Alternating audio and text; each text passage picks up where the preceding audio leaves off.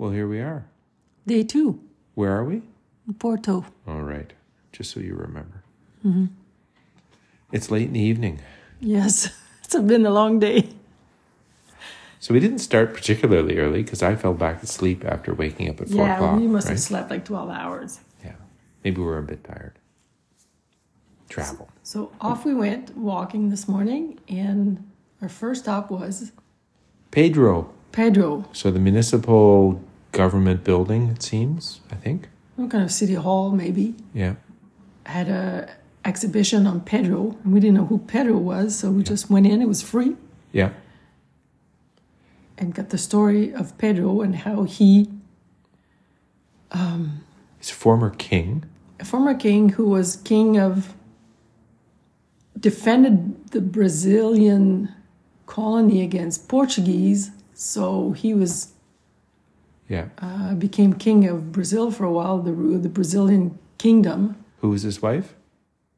Leopoldina was the first one. From Vienna. From Vienna. She was a Habsburg. Yeah. So he's got a story.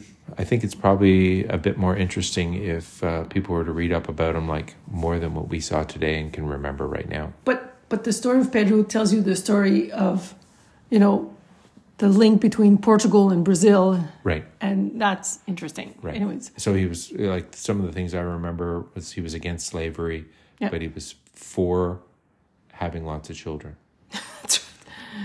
Not a very faithful man. Yes. He had So more than anyways. one wife and more than one mistress. But he also,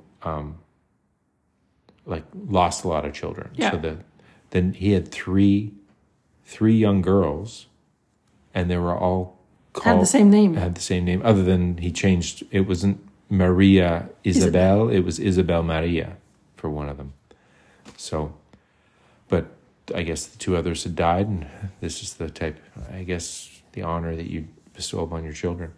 Anyway, so that was a good chunk of the morning hanging out there, and it was raining around here, right? So It was raining. It was windy today. It was about 9 or 10 degrees. So we were trying to hide from the rain showers. yeah, So we walked to the train station. The main train station was called São Bento, which is quite nice on the inside. It's got a bunch of tiles and decorative sort of scenes. would you call them like tiles. mosaics, right?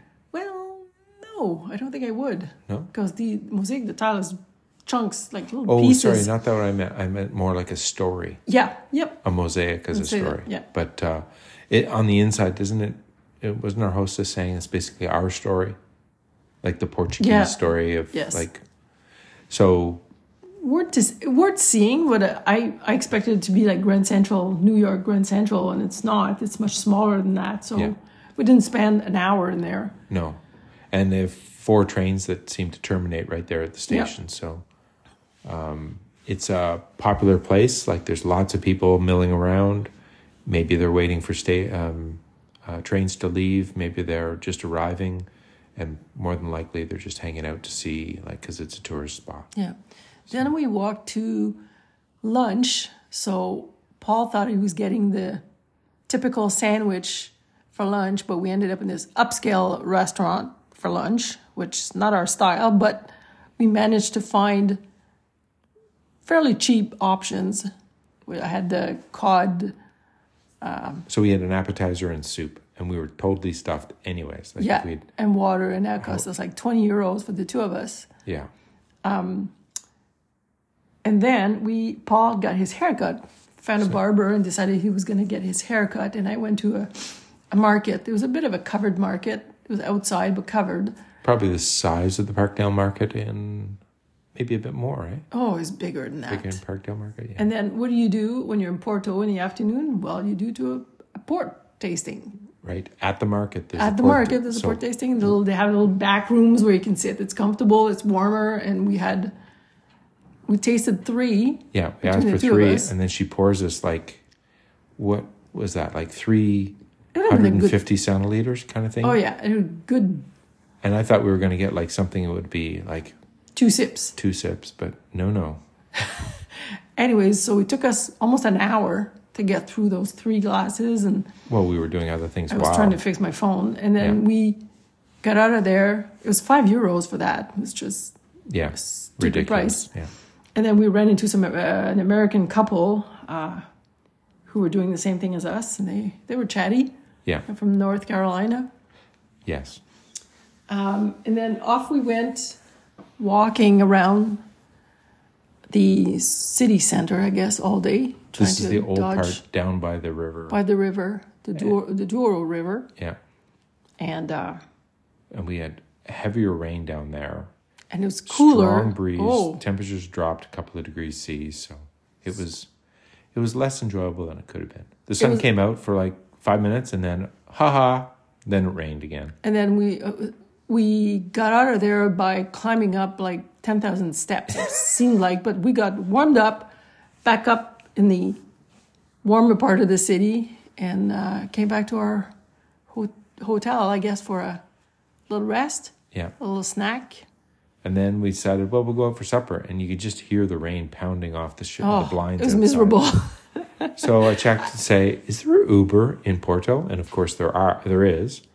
And so for €350, we got a drive to the restaurant we were going to.